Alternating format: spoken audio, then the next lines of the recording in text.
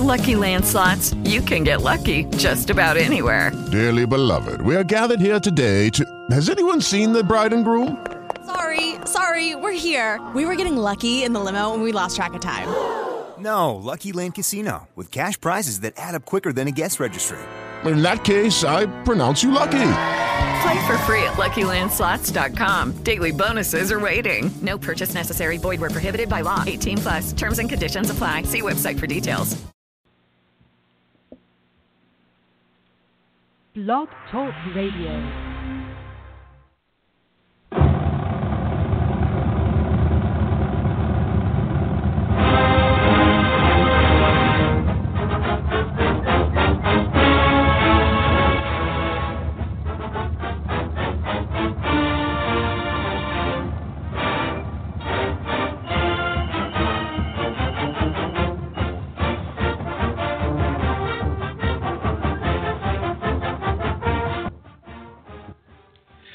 Good evening and welcome to another Thursday night edition of BAMS Radio. You got us for 2 hours tonight. We got a whole crazy show planned for you. I'm Thomas Watts. I'm generally producing, but as has been the case several times recently, they let me out of my production cave. Probably a mistake, but, you know, that's what happens when you're the man behind the boards making the magic happen. Joining me is Drew DeArmond. Drew, how you doing this evening, buddy? Pretty good, Thomas. Good to be with you again on BAMS Radio. We're going to have another fun 2 hours as Alabama's finished 6 spring practices, and we'll have number 7 tomorrow night, and strike 3 as he smokes the hitter. And we're having some real live updates tonight. They're going Thursday, Friday, Saturday this week on baseball. Gotcha. And the number 1 starter for the Crimson Tide, Jeffrey Bramlett from Hoover, Alabama, just struck out the side in the 3rd inning, and Alabama leads 4-0 in Athens right now, and you can watch it live on the SEC Network on your internet or smartphone or whatever you want to do. But hopefully you're listening to BAMS Radio and muting the game and watching Alabama baseball without your blood pressure spiking on SEC Network. I was about to say, Drew, it's not a midweek game.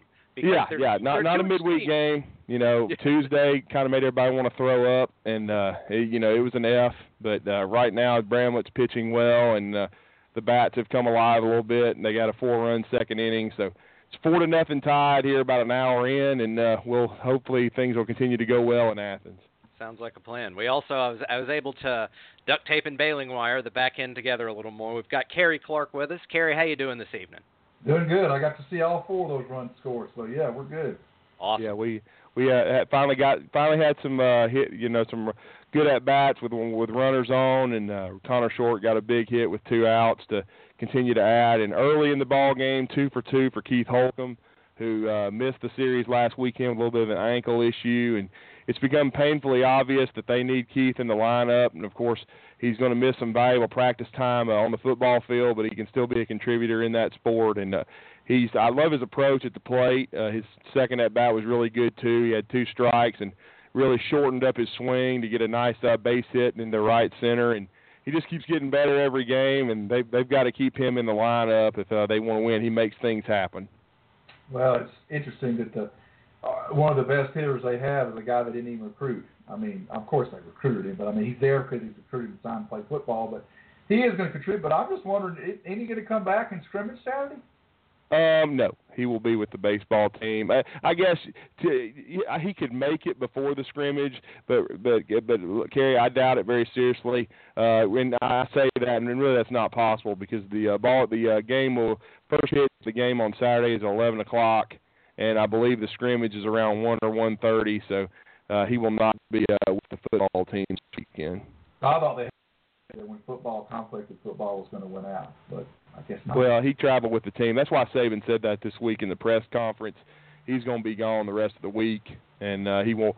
As a matter of fact, he will probably be able to do a double duty of both sports for A-Day because the baseball team will be in town against the Ole Miss Rebels that weekend. But he'll probably be able to do both, play in the A-Day game, then go play baseball at 5 o'clock, I think, is the first pitch of the game that day.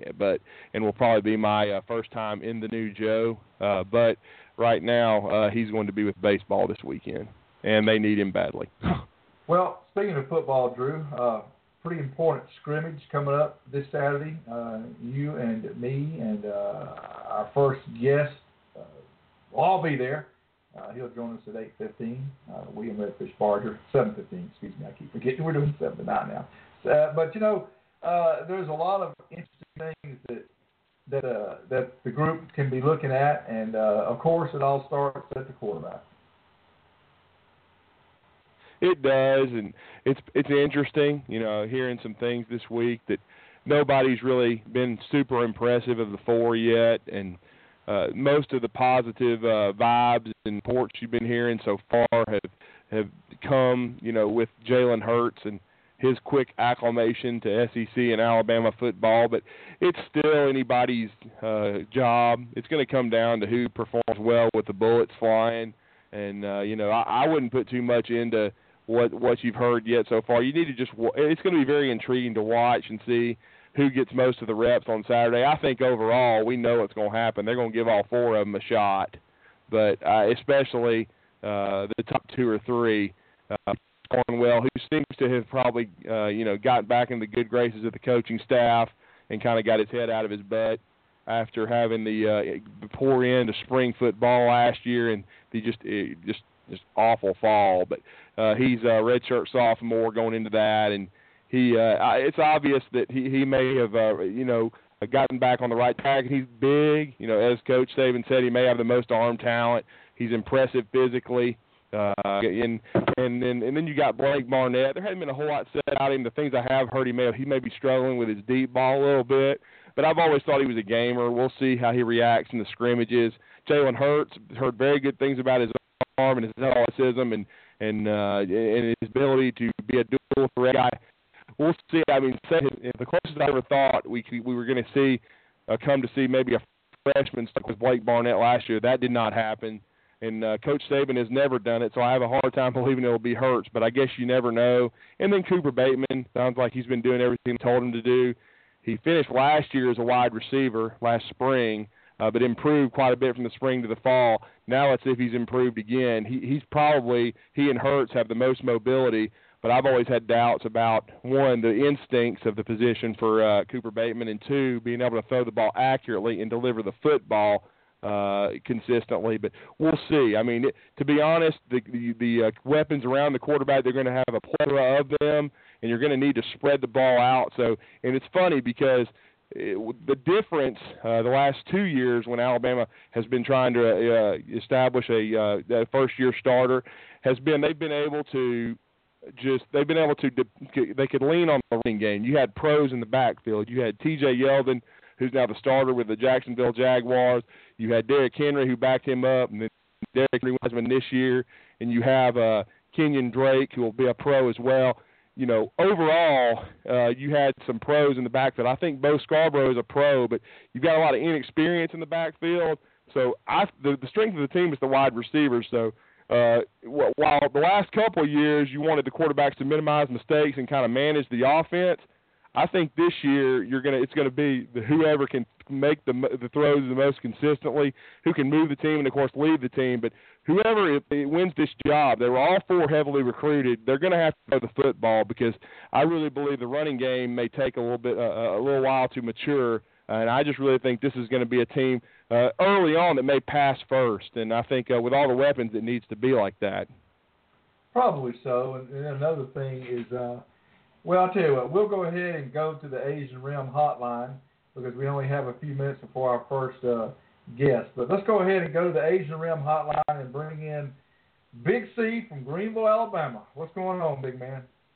All right, we're waiting for the weather to come in tonight. It's supposed to get rough, but hopefully it don't get rough up y'all's way. But I know y'all were talking about the quarterback situation.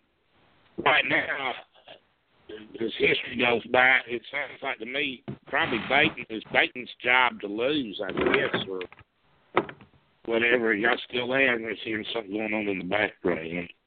Oh, yeah, we're here. Yeah, we're here, Big C. What do y'all think?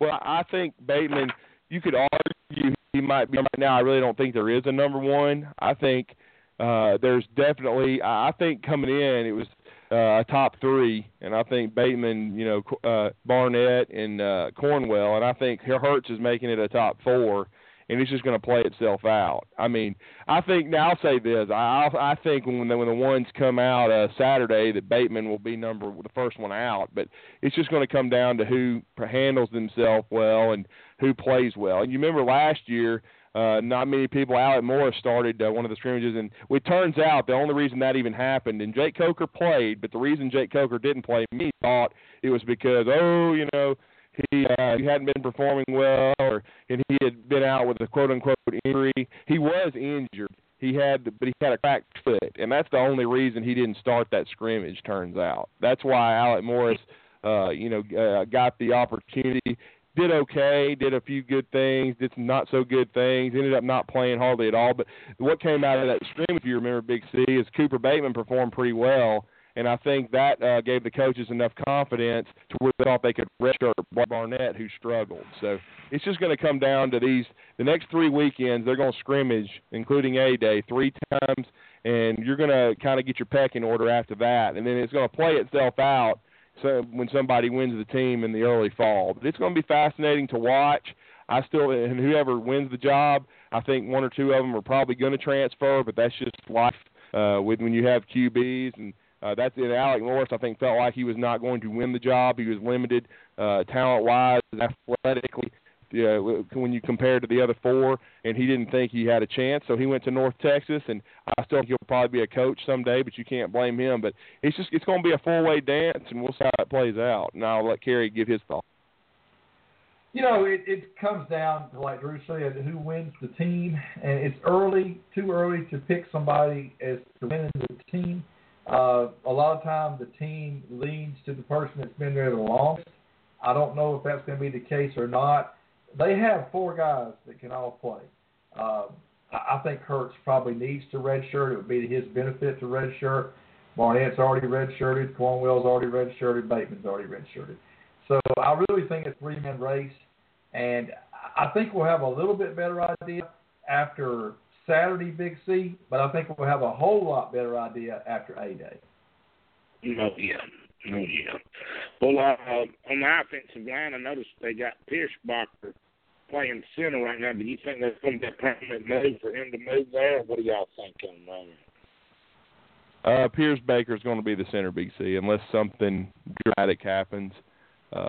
He's really starting to win that job, and I can tell you right now, Mario Cristobal, of course, they won the Joe Moore trophy last year. There were still some people who were critical, but his recruiting in the last 2-3 cycles is really starting to pay off because Cam Robb is not going to practice this spring or participate with his recovering from shoulder surgery and a knee injury, and resting his knee. But I can tell you this, beyond a shadow of a doubt,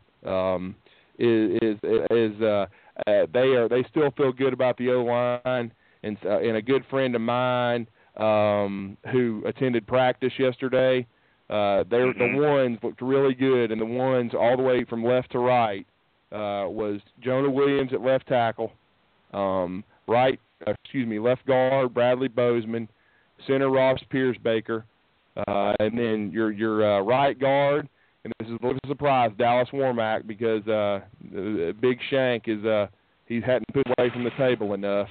He didn't make weight. And then right tackle, Big Lester Cotton, and they look pretty good. And I thought they feel pretty good how the O-line's developing. And if Lester can lock down right tackle, you may see Baldwin be the swing guy. Oh, interesting, because I know they signed the Baldwin guy. Thought he might be the right tackle, and then Warmack's brother's doing pretty good right now. Yes, he is. I see. Oh, yeah. Well, let's change over to basketball. Was that a surprise, those 2 guys transferring or not to y'all? No, not to me. Go ahead, Cary. I'm sorry. I thought that Coleman was a little bit of a surprise. I wasn't surprised, and Drew can back me up on this. I wasn't surprised by Haskins at all. I just feel like they think they can get somebody in there that's a little more athletic and a little more physical. But Drew Coleman surprised me a little. Yeah, he did a little bit. I thought he could stay and be a valuable guy off the bench. I never thought he would start, but I think what J. Cole wants to do, I think he thinks he can start somewhere. And, a great friend of this show, who is a good friend of mine, and he's a good, I know, Cary, we've had him on here, Garrett Tucker. He's, as usual, he's on top of things, and he put out an interesting tweet today.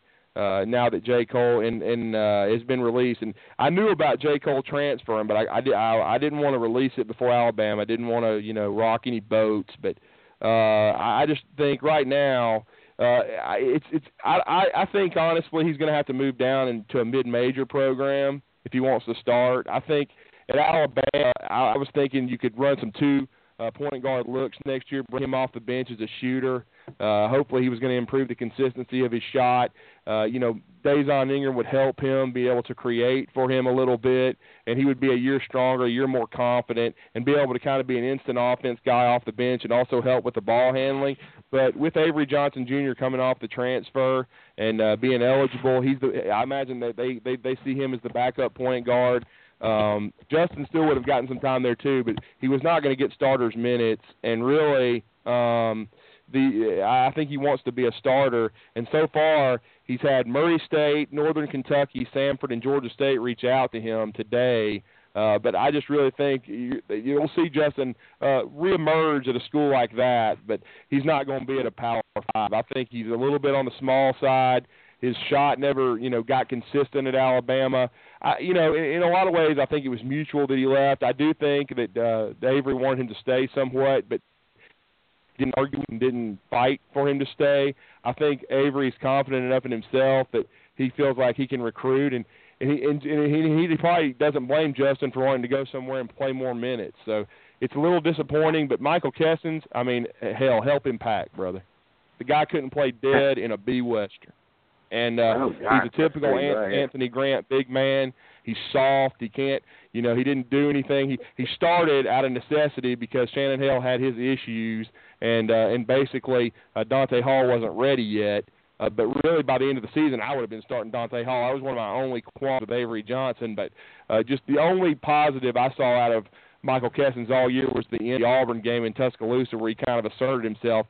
Other than that, he was 3 points, 3 rebounds. You weren't going to get much more out of him, and he can either go back at home and go to Switzerland and play overseas or find a mid-major or a school to play his last year. But I just felt like you can go get a better player than that, and I'm positive that was what the coaches were thinking there. And so I just really believe that Kessens wasn't a surprise at all, and Coleman was a little bit, but Coleman's not a backbreaker. I think they can go out and get someone. And a guy that I've learned about tonight is someone to kind of watch. There's a guard at Wisconsin-Milwaukee named Akeem Springs. Everybody kind of better remember that name a little bit. Yeah, when Cecil Hurt followed him on Twitter, that kind of clued me in. I had seen the name the day before, but I wasn't sure how serious we were, but apparently we are serious. But Big C, we got to let you go now. We've got another guest on hold. Thank you for calling. We'll holler at you in the morning. Next up on the Asian Rim Hotline is a very good friend of the show, and Drew, I'll let you bring him on. Absolutely. Good friend of mine, good friend of this show, and I know he's anxious as well for this weekend for the scrimmage, and he's I know getting a lot of intel this week about what's coming from the practice field, but really what we might just say he's become a permanent contributor to BAMS Radio, and that is, of course, former Alabama offensive lineman, 1992 national champion, and, of course, a very good friend of one Kevin Turner, who may he rest in peace. He was his soliloquy and his testimony about Kevin was some of the best BAMS radio I think we've ever had, and that's William Redfish Barger. William, how you doing tonight, sir? Well, I'm doing good, Drew. The one thing that I was listening to when y'all had me on hold is, one of the few Alabama basketball games that I watched this year. Must have been that Auburn game that you were talking about. And I was watching the Kessens kid make dunks, and yeah, he did.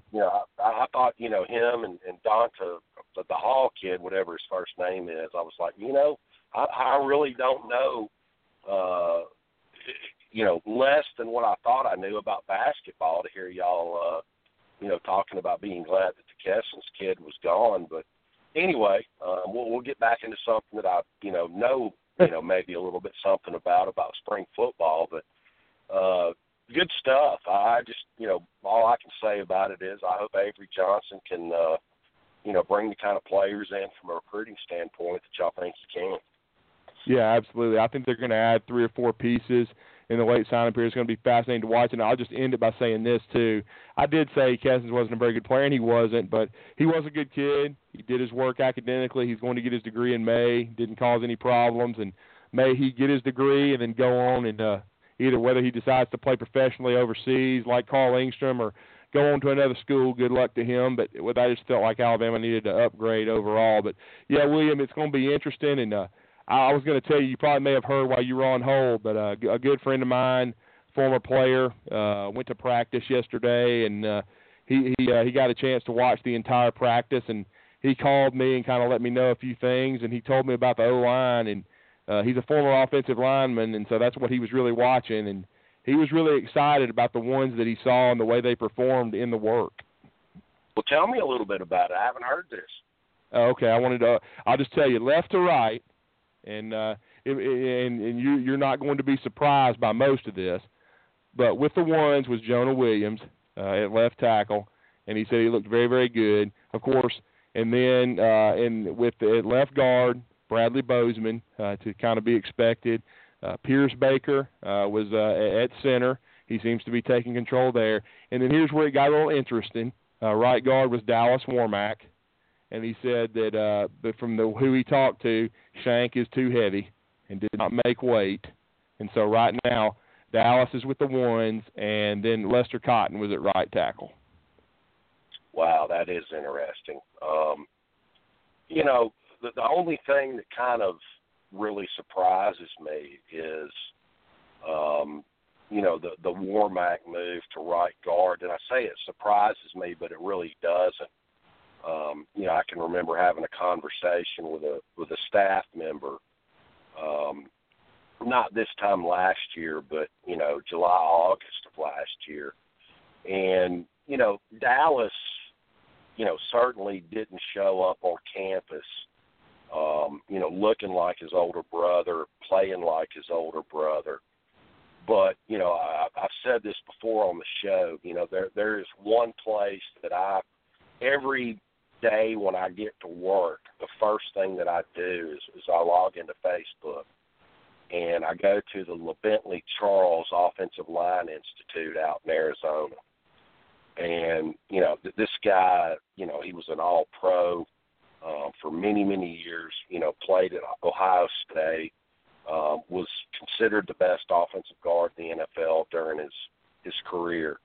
But, this is kind of where, all the sports agents sends, their offensive line prospects when they're training for the NFL draft.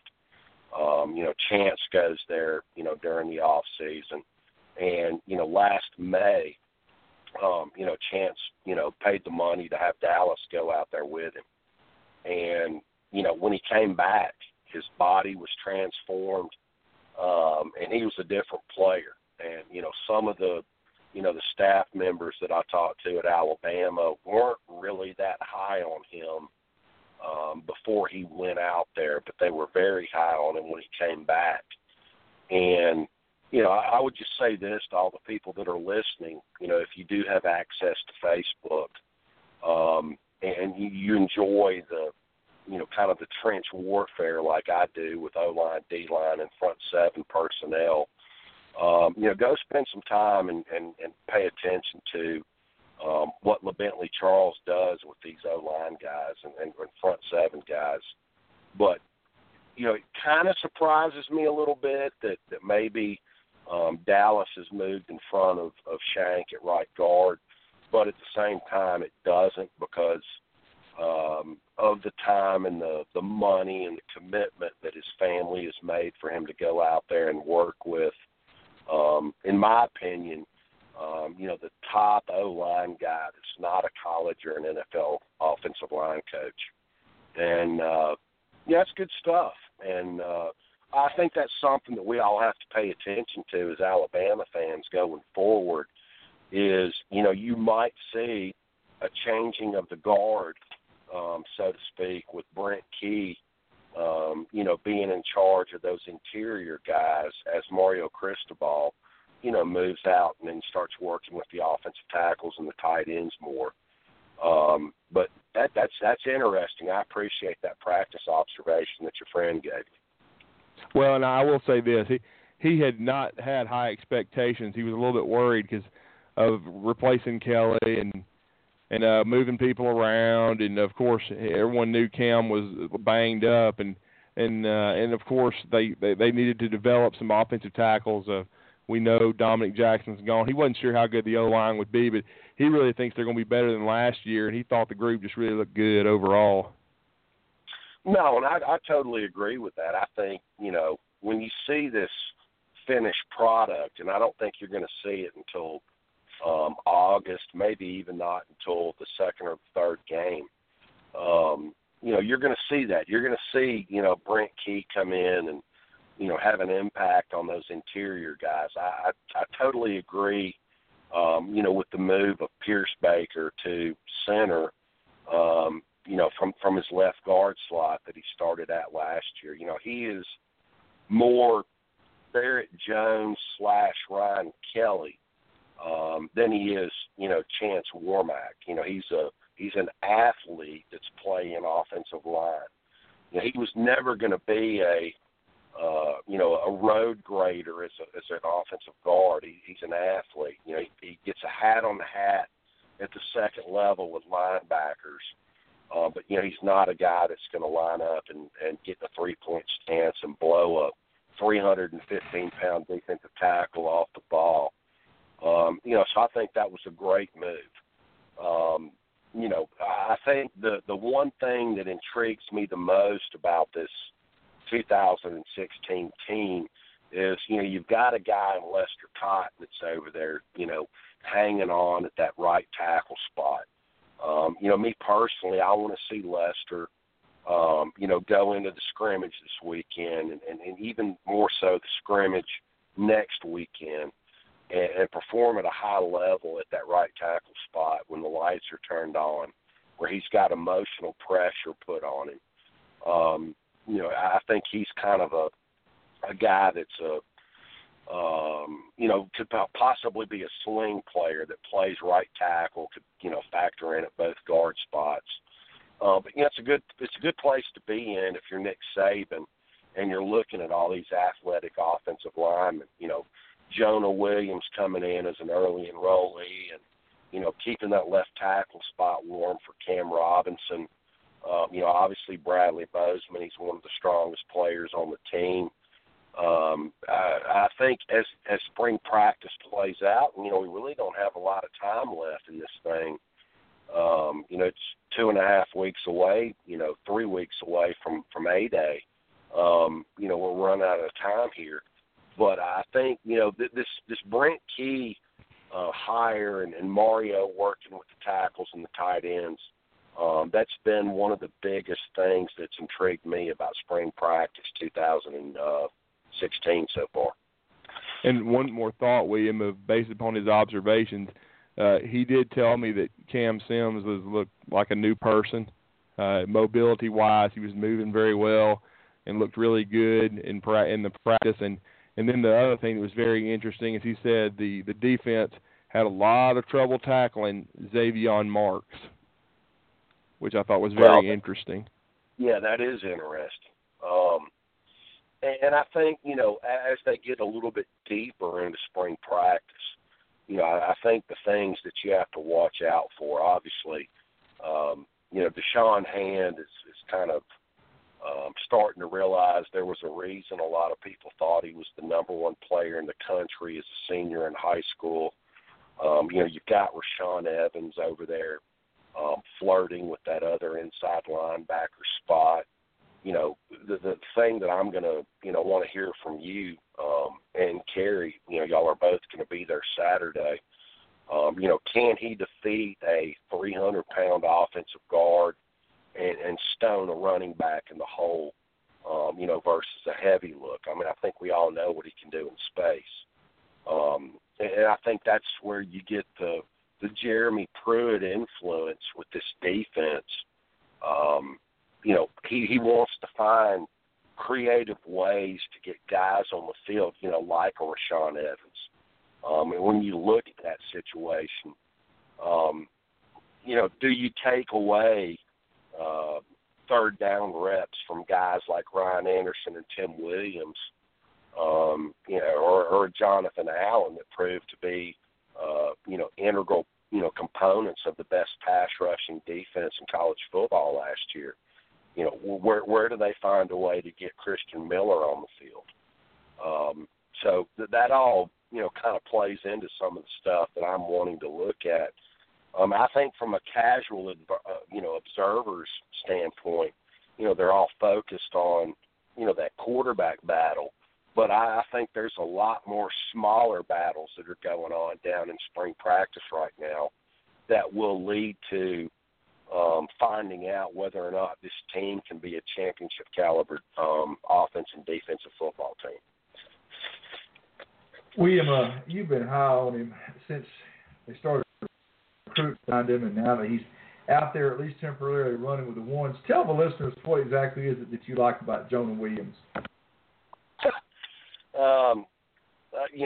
I can't name the person's name, Cary, but not this time last year, but let's just say June or July of last summer, I had a staff member at the University of Alabama that told me if I didn't stop asking questions about Jonah Williams, that they were going to call his parents out in California and put out an Amber Alert on me for stalking an 18-year-old kid that was a senior in high school. He is one of the best high school offensive line prospects I've ever seen. 6'5", 288. He's proven to be one of the strongest players on the team. 455-pound bench press, 600-pound squat. He's still capable of running like a tight end, at that weight. What I would hope for, and this never works out, but what I would hope for Jonah is, staying put at the left tackle position for the 2016 season. Getting those garbage mop-up duty reps from a guy that's going to be a top 10 draft pick this time next year in Cam Robinson. I just think that's where, Jonah Williams' future is. But, he is, an elite football player. And I would love to see him have the opportunity, to learn behind a guy that's going to be a top 10 draft pick in Cam Robinson. But, he's basically, if you hit the rewind button from 30 years ago, he's probably a guy that would have been a tight end, but he's over there at left tackle. Got the long arms, got the nasty disposition. A lot of people don't know this, but, he grew up in metro Atlanta. He comes from a family where the dad graduated from Georgia, the mother graduated from Auburn. I thought his recruitment was very interesting. When you look at the problem that Auburn has had with finding elite left tackles. If you take Greg Robinson out of the equation, there really hasn't been another guy down there that takes his place. Goes to Alabama.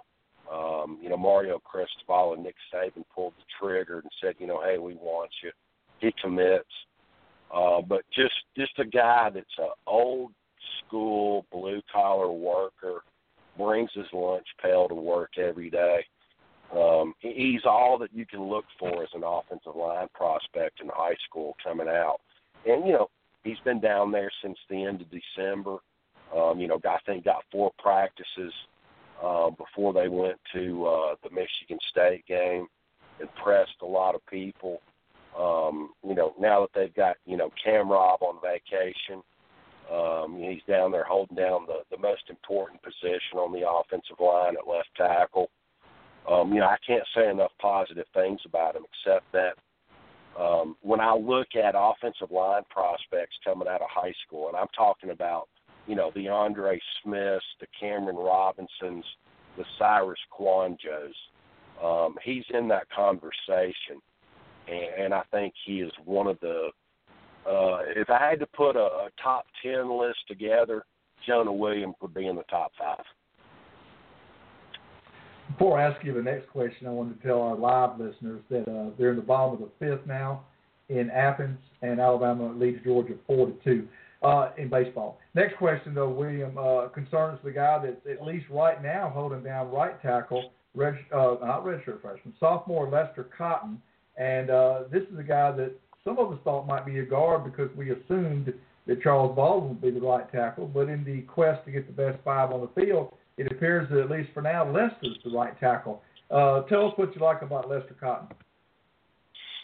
Well, I think Lester, kind of fell prey to, some of the things that go on in the recruiting industry these days. If you're tabbed as a center or guard or maybe even a nose guard, not even so much defensive tackle, you're not going to get that 5-star label. Lester Cotton was a 5-star offensive lineman coming out of high school. The one thing that I want to see out of him is, can he hold up when they flick those lights on over there at Bryant-Denny Stadium? And I played with some guys that were kind of the carbon copy of him that were physically gifted.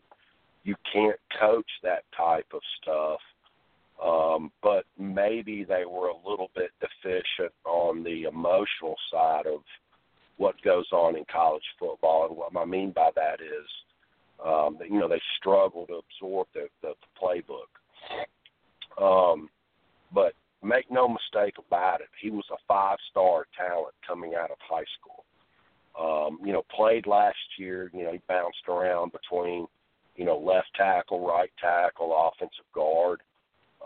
He's a guy that could probably play positions on the offensive line. That's how good he is. He's powerful. He generates power at the point of attack. He's athletic. He can kick slide at left tackle or right tackle and pass block at an elite level. But his emergence, over there up to this point at the right tackle position, brings a smile to my face because I think he is a guy, and I think, Cary and Drew, we have to, kind of take all this stuff with a grain of salt because we're going into this deal in spring practice where, Mario's bounced out to, the offensive tackles and tight ends, and you've got Brent Key coming in here with a different philosophy, and we don't really know what his philosophy is to this point. I know what Mario's philosophy was. A lot of Alabama fans last year, got bent out of shape about, Alphonse Taylor and Dominic Jackson, sacrificing, quarterback hurries and sacks at the right guard and the right tackle position. But, Mario's philosophy on that is, hey, I'm going to sacrifice this, with these guys in space, but, I love what they do as straight line guys. We're talking about moving people off the line of scrimmage. I still don't have enough of a handle on, what Brent Key's philosophy is with that. But, I don't think that, people realize enough that, the reason Derrick Henry won that Heisman Trophy last year had a lot more to do with what Alphonse Taylor and Dominic Jackson did at right guard and right tackle versus a guy like Ryan Kelly, who's more of a Barrett Jones, / technician. And, he's a guy that, some people are thinking might slide into the late, first-round draft pick choices. but more of a position blocker versus a guy that just lines up and mangles you at the line of scrimmage. And, William, I did think it was interesting that Cam Sims seems to be moving around a lot better. And what many people may not remember is when he got hurt last year, he was having the best spring of any of the receivers. And the one thing Alabama really hasn't had is the big red zone guy. They can go up and get the football, and now they could have two with him and Garrick Dieter coming, by mid-May. Just your thoughts on Cam Sims and what kind of role he could play, because I know there was some talk of him being unhappy and maybe looking to transfer because of the development of Calvin Ridley and Ardarius Stewart. But do you still see him having a role at Alabama? Oh, absolutely. I mean, I think I'm not going to name any names, but I've had numerous conversations, with a guy that's flirting with being a starting guy back there in the secondary right now about Cam Sims, and that they view him as a nightmare matchup. That they've told me numerous times that if there's a jump ball, and it doesn't matter if you have perfect position on a guy like Cam Sims, his hands are so big, he's so strong. He's going to go up and get that jump ball. And, much like you saw, 2 or 3 years ago from a guy by the name of Mike Evans, Texas A&M, much respect for Cam Sims, from the current players, back there in the secondary at Alabama right now. And I think what you're seeing is the same thing that you saw out of a guy like Eddie Jackson 2 years ago, when he had the devastating knee injury and it took him a year to recover from it.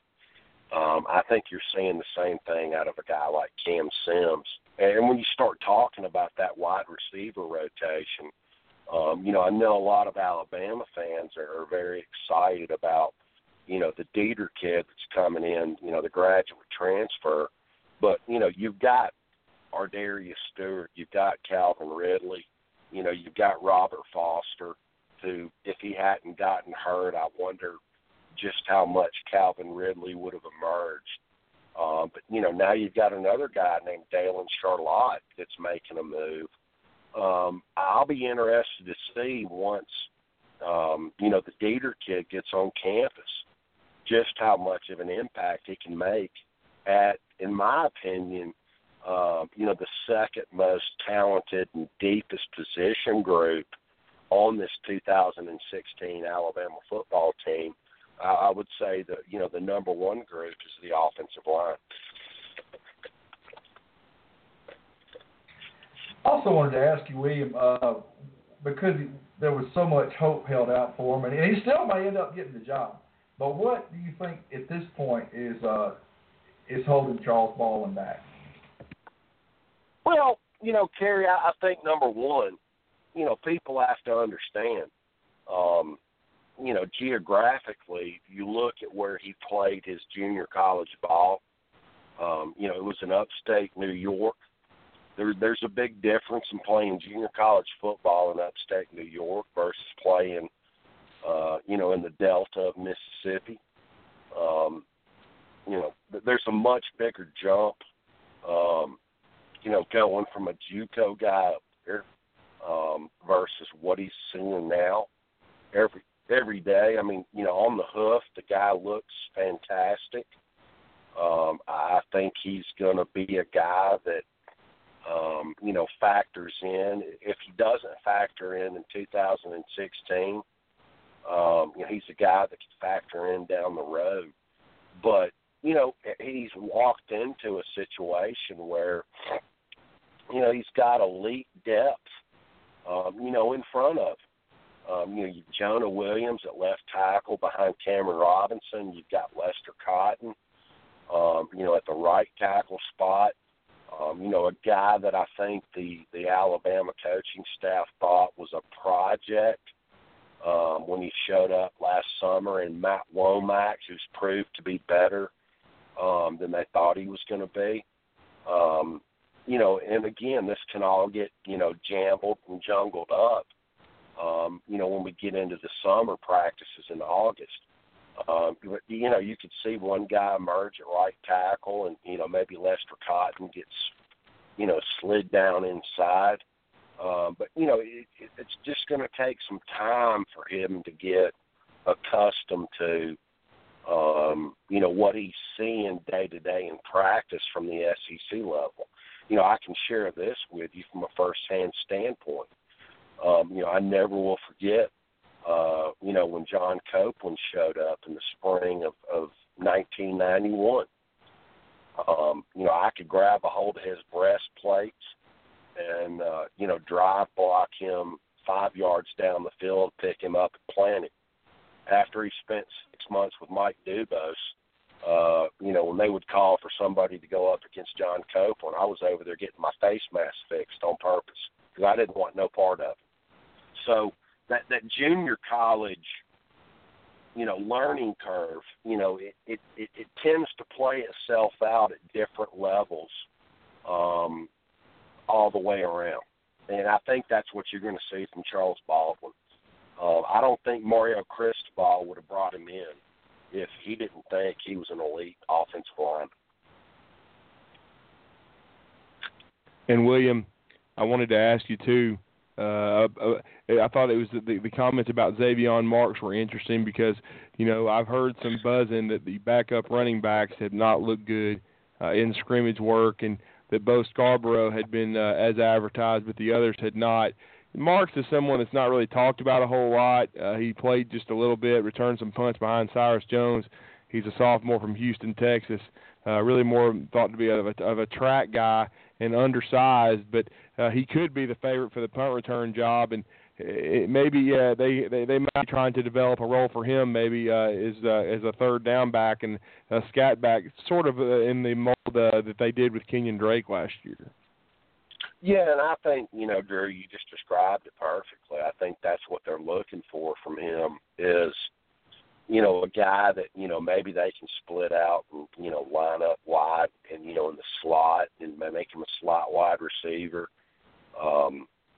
He could be a guy that, you flood out of the backfield and, do some of the same things that Lane Kiffin's done in the last couple of years with Kenyon.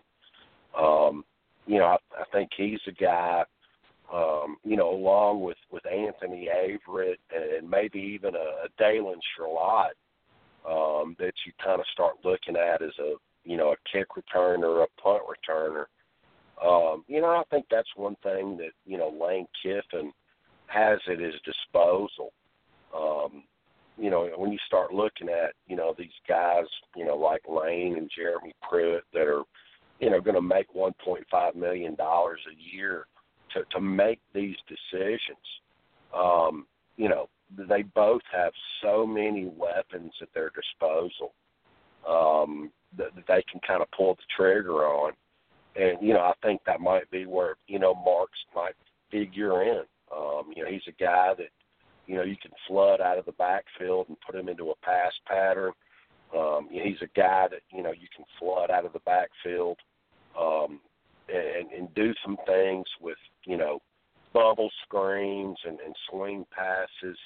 Also, stuff that you can work in with the special teams, as a punt returner or kick returner. And I think that's a great observation and, a great point. That's a guy that's, kind of down the depth chart, so to speak, in the pecking order. But, he could be a guy that, becomes an integral part of the 2016 team. I wanted to ask you about another offensive lineman. I guess I was trying to memorize what Drew said, but I guess Bradley Bozeman is running with the ones right now at left guard. Is that right, Drew? That is correct. Okay.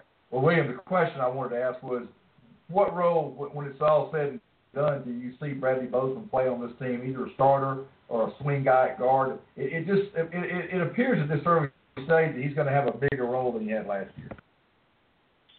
Yeah, Cary, I think that was one of the, most confusing things to me about the 2015 team. You saw him, kind of lock that right guard job down in spring practice of last year. I went to the first scrimmage, last August, and, he was still there. That they had the second scrimmage, and, people saw, him and Shank kind of rotating. And then, against Wisconsin, Alphonse was the starter there. He's a guy that, grew up in this state, has mortgaged his soul to play for the University of Alabama. He's one of the, if not the strongest guy on the team, he's, one of the top three. Showed up at Alabama as a 500-pound bench presser. They've gotten a lot of, mileage, I would say, out of him, being a guy that wanted to play. That was his dream, to play for Alabama. I think he's somebody, much like you saw, 3 years ago with a guy like Alfred McCullough that turned into the swing guy. He's a guy that can play left guard, right guard, center. But I will be surprised if he is not a starter somewhere amongst, those three positions on the Alabama offensive line in 2016. I think when you start looking at, what they want to do, he fits the bill. I mean, he is a very powerful guy, maybe not as athletic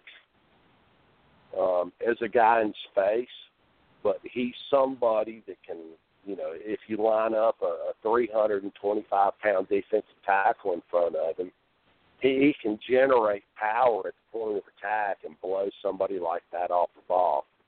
I'll be very surprised if he is not a part of the five best guys that you see, start versus Southern Cal in the Cary Dome. It sounds kind of like a long way off, but if you start looking at it on the calendar in front of you, tomorrow's April 1st. That game's at the end of August. I mean, we're not that far away from that. Yeah, that's a great point, William. And I wanted to talk to you a little bit about Tony Brown. We know he's could face some suspensions at the start of the season, but I think, of course, there's been a lot of talk about Kendall Sheffield making an impact, but if Tony Brown, we all know his talent. If he can get himself right and get in the good graces of the coaching staff and earn Coach Saban's trust, I feel like this secondary this year, and I'm not trying to be hyperbolic, but I think it could be the most talented and maybe the best of the Nick Saban era, with Minka going to corner with Marlon Humphrey, and you think about a five-star nickelback in Tony Brown, because when he got a chance when Minka got a little banged up last year, I thought he did some really good things, and I thought he really when he played like against Mississippi State, especially, I thought he did a nice job. Do you think that Tony, much like Eddie Jackson being the missing piece last year, that Tony could be this year? Well, Drew, I think the $64,000 question, when it comes to Tony is, can he manage, his personal baggage? And, that's the one thing that he really hasn't done a good job of since he's been at Alabama. That being said, from a schematic standpoint, I really don't know if, he's going to be the guy that starts opposite Marlon Humphrey at corner.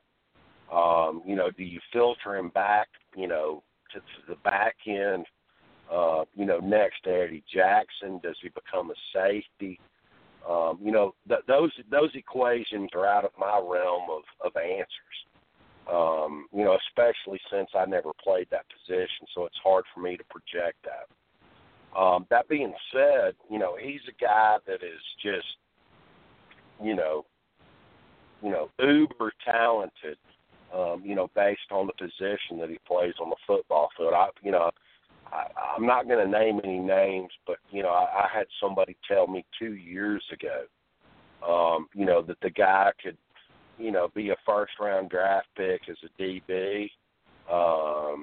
He was a sparring partner of Deontay Wilder, and if he wanted to be a professional boxer, he could do that. And then, of course, you've got, the track issue with him. But, it's kind of gotten to the point of do or die, I would say, with Tony. He's kind of on his last leg, so to speak, with the leadership council, with the demerits that he's racked up with his off-the-field stuff.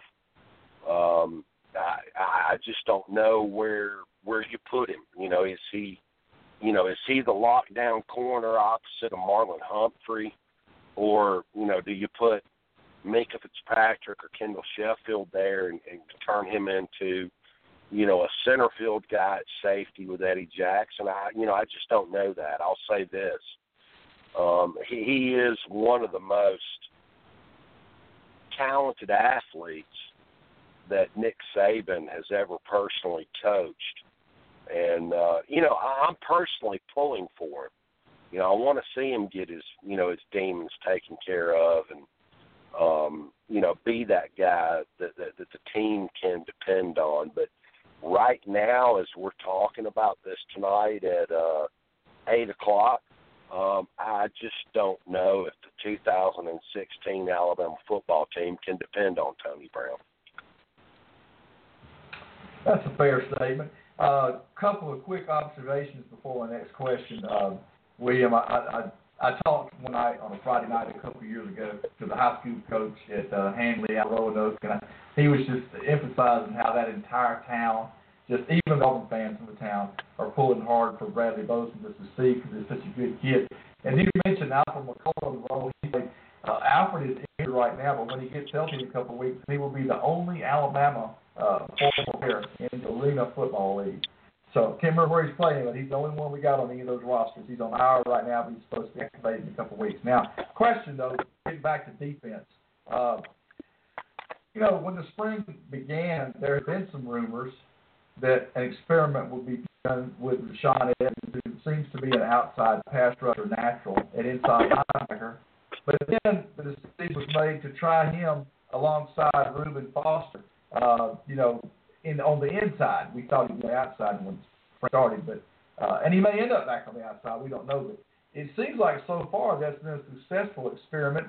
And do you see when they open the game up against, we'll say the first team defense on A Day, not USD yet, but do you see Reuben Foster and Rashawn Evans side by side still when spring is over?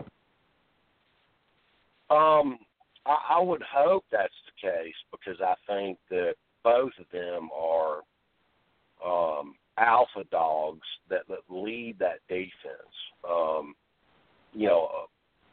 I think a lot of people, me personally, I thought Reuben Foster got totally jobbed last year, at the end of the season. Not being named first, second, or third team All-SEC. I thought he was playing at an All-SEC level last year at the end of the year.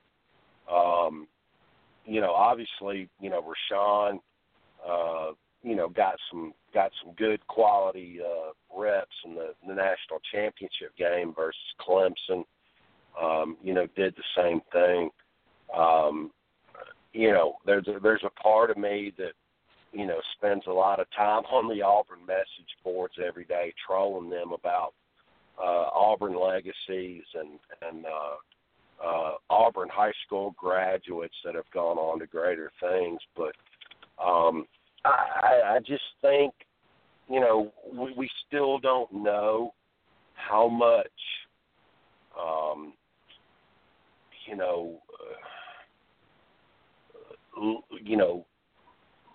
not longevity, but we still don't know just how much Nick Saban is going to let Jeremy Pruitt, put his footprint on this defense.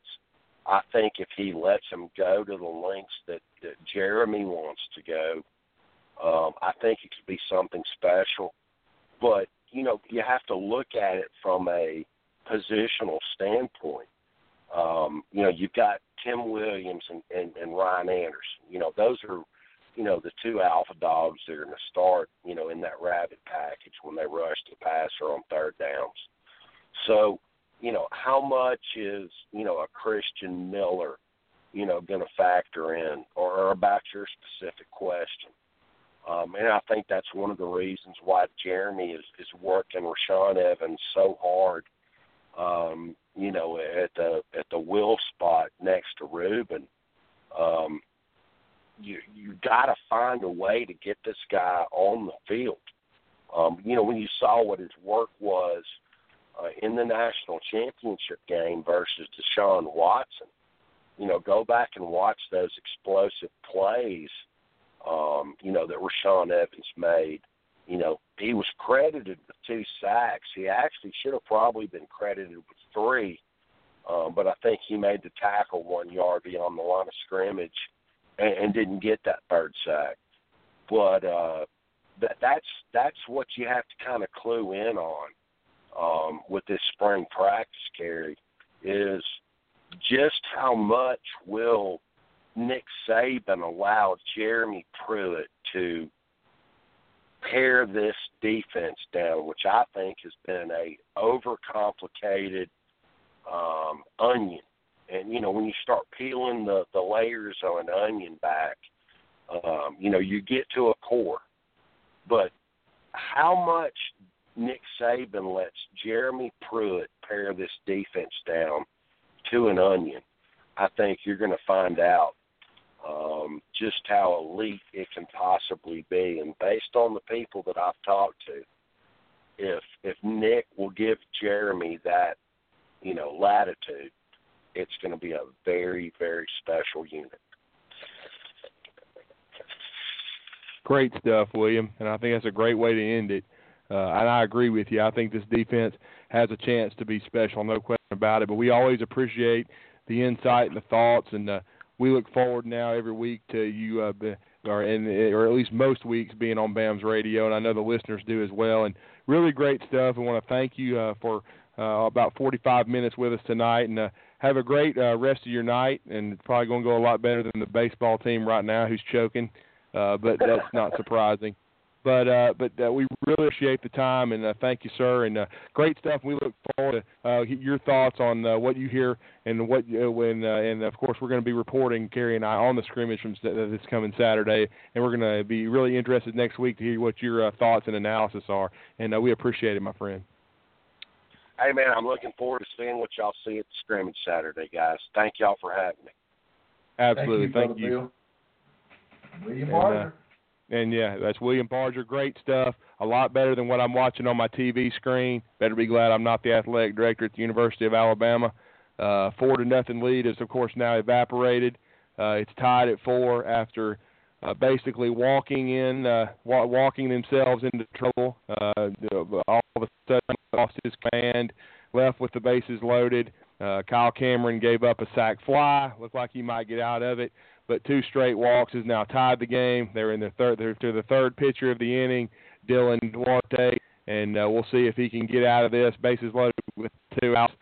But Alabama in some trouble. Had been up 4-0, but as per usual under this coaching staff, was not a big enough lead, and the Tide is now in a dogfight on a Thursday night here. But we're going to go on a break here. Our 5-minute break as hour number 2 comes up.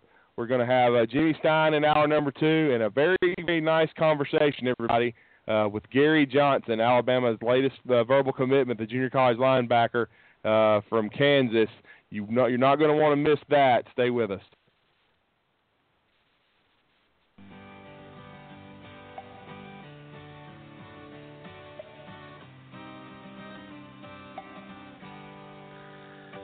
Rolling down a backwoods Tennessee byway, one arm on the wheel, holding my lover with the other, a sweet, soft southern thrill. Worked hard all week, got a little jingle on a Tennessee Saturday night. couldn't feel better. I'm together with my Dixieland tonight. Spend my dollar, parked in a holler neath the mountain moonlight. Hold her up tight, make a little loving, a little turtle doving on a Mason-Dixon night. It's my life, oh so right, my Dixieland delight.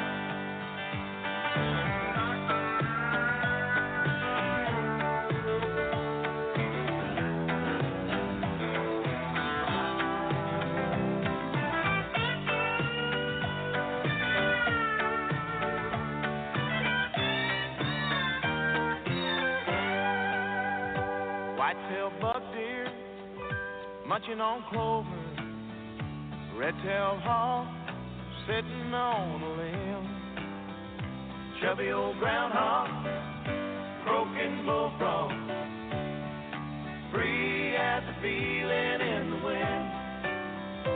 Homegrown country girl gonna give me a whirl on a Tennessee Saturday night. Lucky as a seven, living in heaven with my Dixieland delight. Spend my dollar, parked in a holler neath the mountain moonlight. Hold her up tight, make a little loving, a little turtle doving on a Mason-Dixon night. It's my life, oh so right.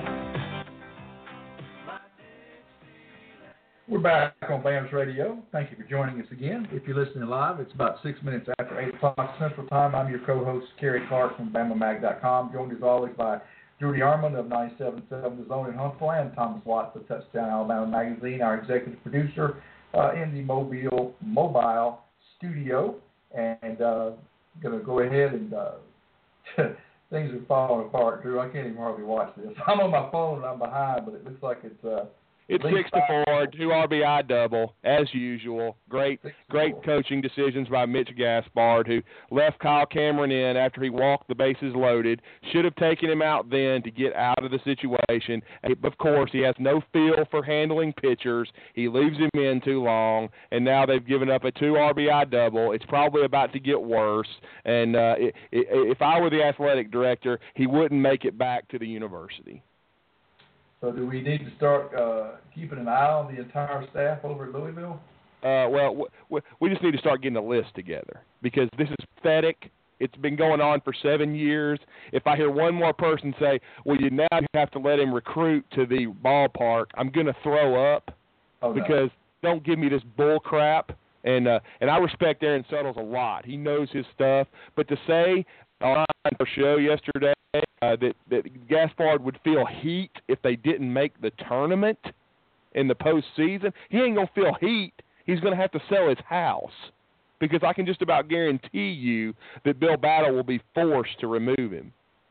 Because I'm sorry, the same thing happened in basketball when Bill almost botched that. And again, I love Aaron. He is a great guy. But I completely disagree with him because you have to and now we have an E6 and another run scorer. So it's 7-4. Cugin can't field his position. He doing a great job at shortstop there on a in-between hop. So it's 7-4 Dogs as it continues to fall apart with this pathetic display of baseball. He boots it with his own damn foot, pardon my language. But anyway, it's time to make a change. Alabama should be about winning in every sport. They spent $42 million on a ballpark, one of the top, it's consensus, one of the top 3 to 5 in America. Our coaching staff, Mitch Gaspard is in the last year of his contract, $300,000 a year, in the bottom third of the league. Go out, spend some money, go get a proven coaching staff, and knock people's teeth out. Okay? That's what you do. You don't put up with this mediocrity BS that we're having to watch right now. End of rant. Garbage. That's a good rant. Let me talk about something a little positive. Only one cuss word.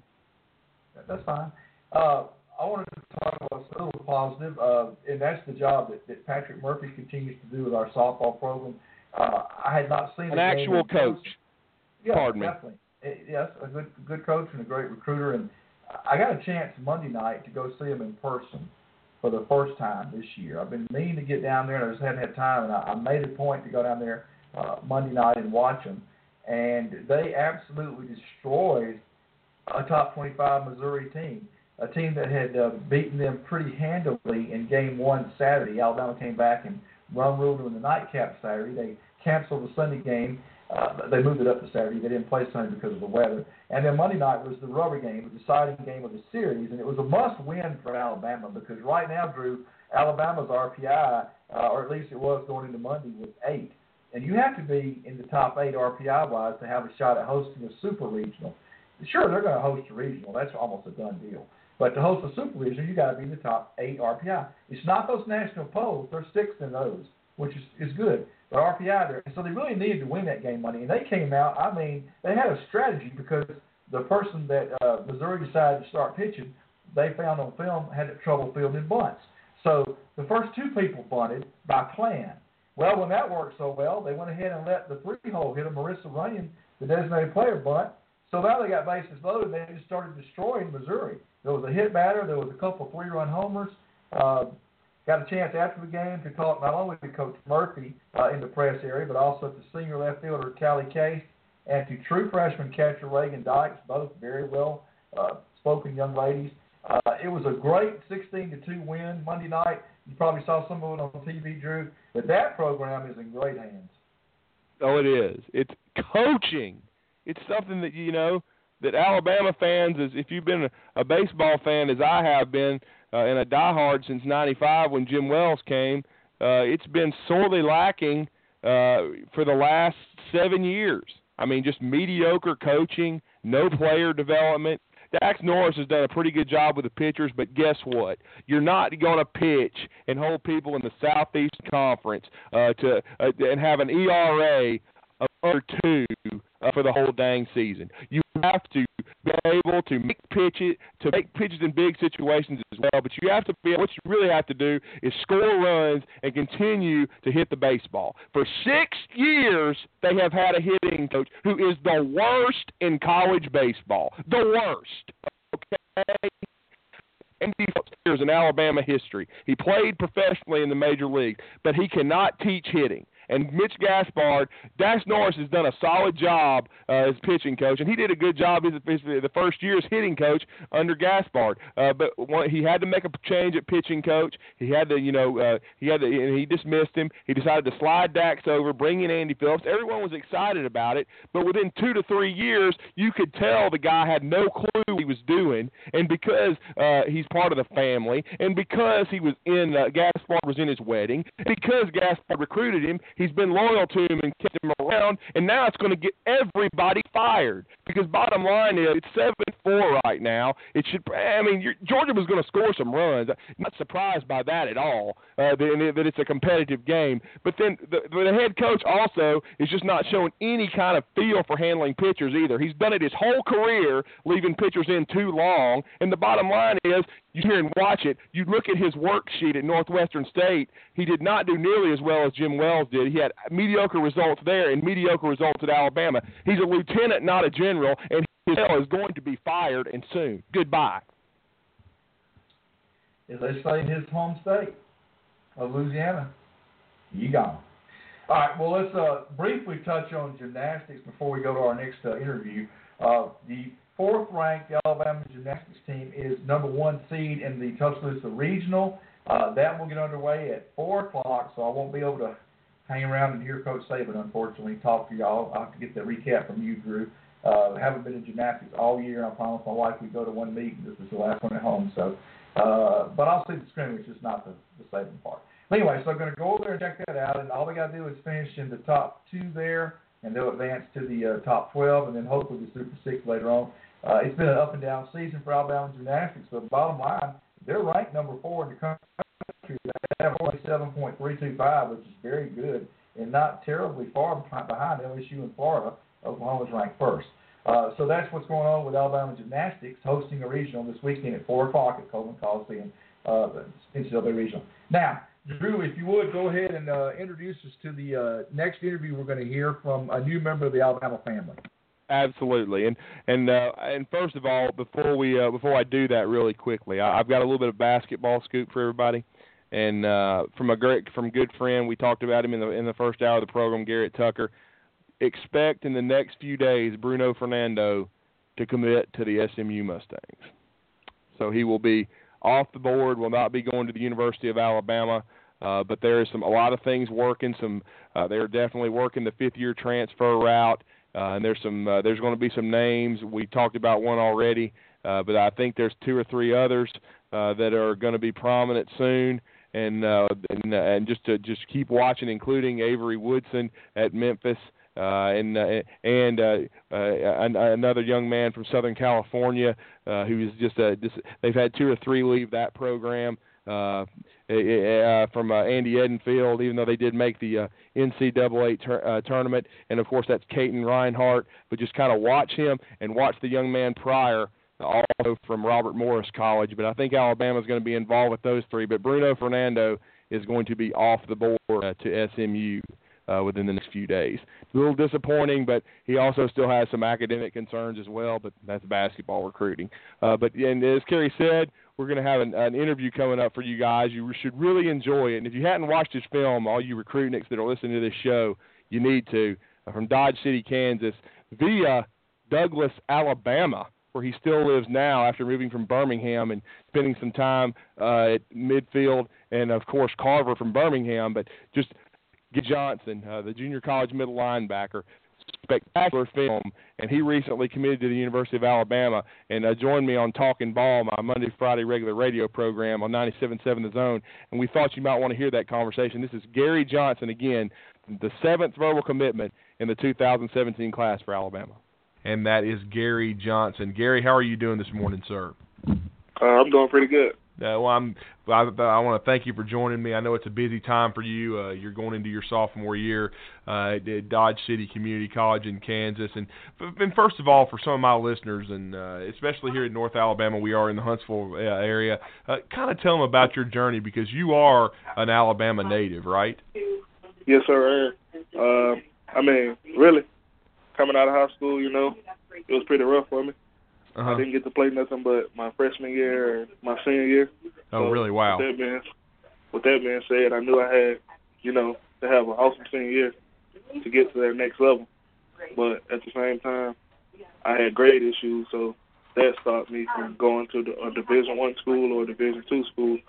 So I already knew that I had to take the junior college route in order to get to that next level. And I had a pretty good senior year, it wasn't the best, but it was pretty decent enough to get me to where I am here in Dodge City. And sir. And what I was going to say, but your journey, as you said, it wasn't easy. You transferred high schools to end your career, correct? Did you spend the first 3 years at midfield in Birmingham? I spent 2 years. I went my freshman year and my sophomore year, and my junior year I went to Carver in Birmingham. Oh, okay. And then I transferred to Douglas. And you transferred to Douglas. And so kind of talk about the decision to go ahead and do that. What went into your decision to transfer to Douglas? I pretty much figured that if I got away from Birmingham, that I can go to another school where I can take my junior and senior year seriously and get back on track to go to a Division I program. And junior year, it meant the most to me because I went to summer school, I did what I had to do, and I still got ruled ineligible to play because they felt like Douglas paid me to come to school, which they didn't. Right. And I had to sit that year out, and when my senior year came, it was my time to shine. And I know you played running back. Did you play both sides of the ball at Douglas? Yes, sir. I played middle linebacker and running back. And I know you suffered an injury. Like a friend of mine had seen you play early in the year. How much time did you miss your senior season? It was the first game of the season, maybe 4 plays into it, and I'm running down the sideline and I get hit. And as I'm trying to get up, a player pushes down on my ankle to get up, and it snapped, and I instantly knew something was wrong. So I went to the doctor. They said, hey, you're going to miss at least, at first it was the whole season, and then they said if it heals, you'll be able to return by week 4, week 5, so I ended up missing 3 games. Wow. But by week 4, I was able to return and finish out the season. Well, and then you use that as a springboard to get where you are now, correct? Yes, sir. And talk about that year for you, and I know what went into your. I know getting to Douglas probably meant a lot to you because you had a lot of instability earlier at midfield and at Carver. What did going to Douglas mean to you in your career? It meant a lot. I mean, Douglas really changed who I am and changed what I would become because they made it possible for me to continue to play to the next level and not only just play sports, they got me eligible academically to graduate. And, I thank everybody at Douglas that helped me. I mean, they really did help me in every way they could. And then talk about your decision to obviously you had to go because of the academic situation. You had to go to junior college. What all schools recruited you, and what went into your decision to choose Dodge City? Really, I had a lot of JUCOs calling me, and I didn't know any of them. I mean, they were all from Kansas, and I had a couple from California, and I had a couple from Arizona. But I really looked into the Kansas schools, and Butler, they were pretty decent. Coffeyville, they were pretty decent, and Dodge City was pretty decent as well. They didn't have a pretty good record, but the most important part was they got a lot of players to the Division I level more than any other, Kansas JUCO that I looked up. So I pretty much had already knew that Dodge City would be the place for them.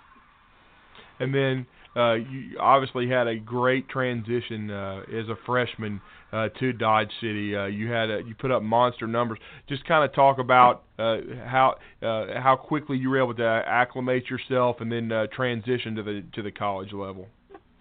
It's a whole lot different from high school. I just can't run around blockers and make a tackle. I had to study the game every night, watch film. I had to get us out of bad situations. I had to adjust the defense at times, and it'll make you nervous. But after my first game, it pretty much became a routine, and I knew what to do. And having a team like I did on the defensive side of the ball, especially, it was an honor. I really didn't have to take on a lot of blockers because of my defensive line. So, they made it easier on me. So, they made it possible. And, of course, your film is super impressive. You made over 130 tackles last year, 8.5 sacks, but also 4 interceptions. You look to me that you're as comfortable against the run as you are against the pass. Yes, sir. And I just look at it as, I used to play running back, so I think like a running back, but at the same time, I'm playing linebacker. So, I kind of bake things sometimes, and sometimes I just, kind of do my job, but pretty much just, I just try to get to the ball as much as I can. And then when did your recruiting interest at Dodge City start, as far as four-year institutions? When did they start contacting you? It was like maybe before the snow game, which was our bowl game. I started to pick up interest from South Alabama and UAB as well.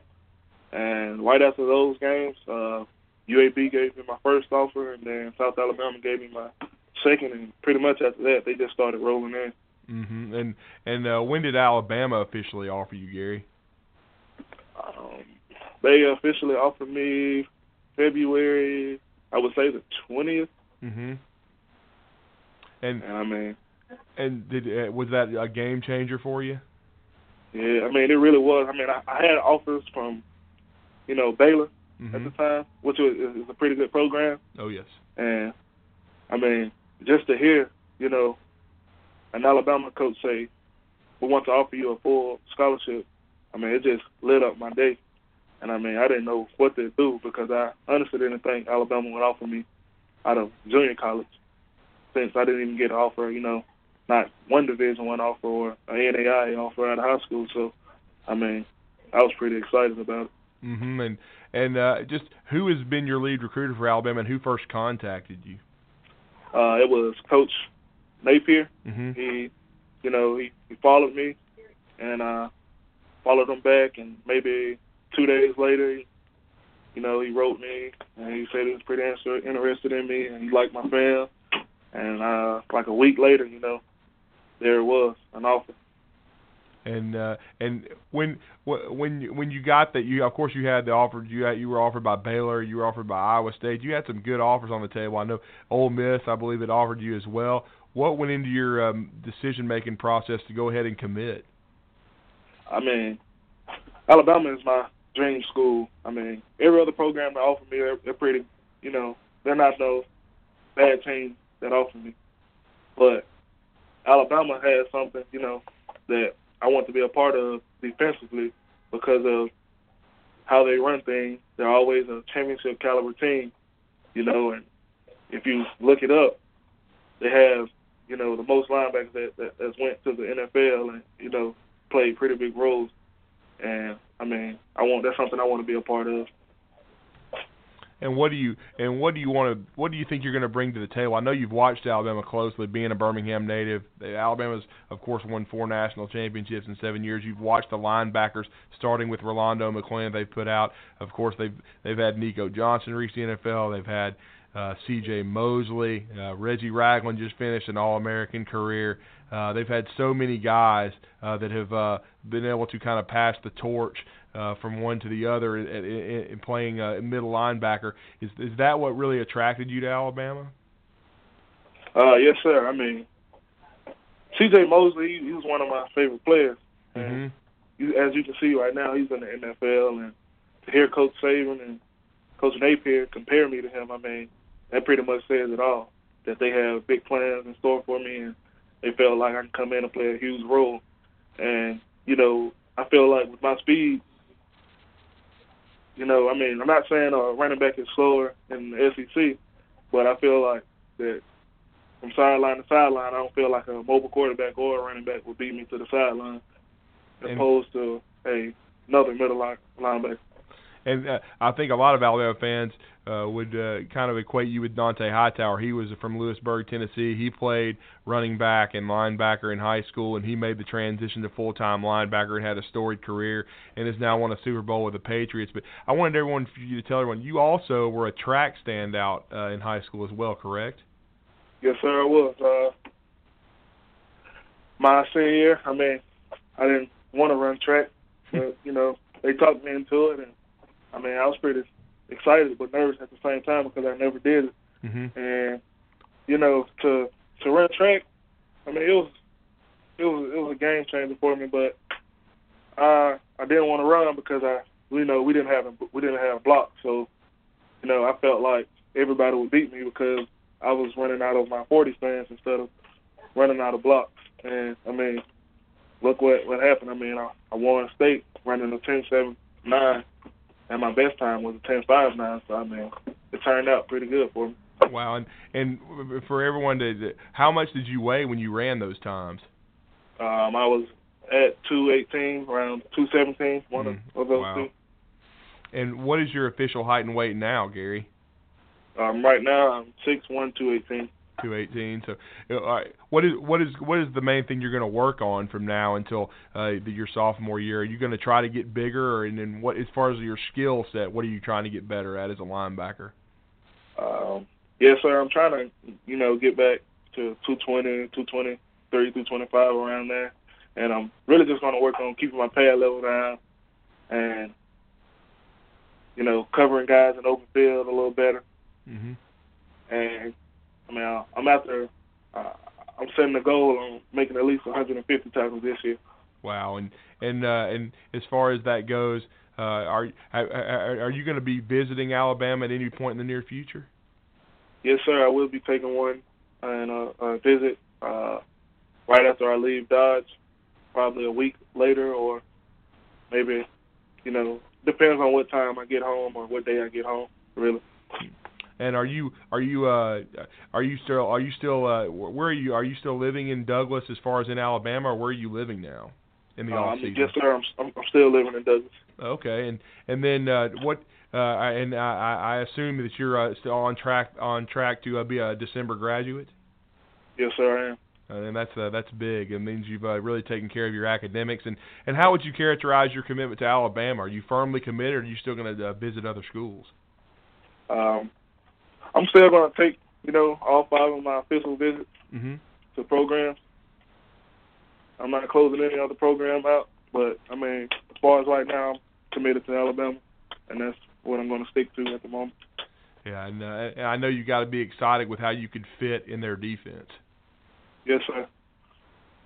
Well, Gary, we wish you all the luck in the world, man. We want to thank you for your time today. It's been a fascinating conversation, and we really admire you for what you've overcome and continue to work hard, both on the field and off, both academically and as a student. And then, of course, what you've done at Dodge City on the field is amazing. We look forward to seeing how it unfolds as your sophomore year, and hopefully seeing you come back to your native state and continuing your career. Thank you for the conversation today. Yes, sir. Thank you. Thank you. That is Gary Johnson, the latest verbal commitment for the University of Alabama, and Nick Saban. Great to hear from that young guy. He's overcome a lot of adversity to become one of the best players in America. We're going to go on a break here on Talking Ball. When we come back, we're going to end hour number 2, Crimson Tide Tuesday.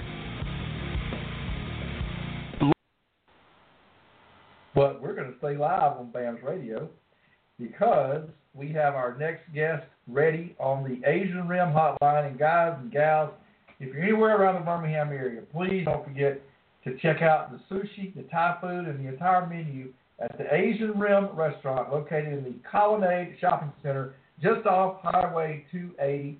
Your hosts are Roy and Paige Hockman.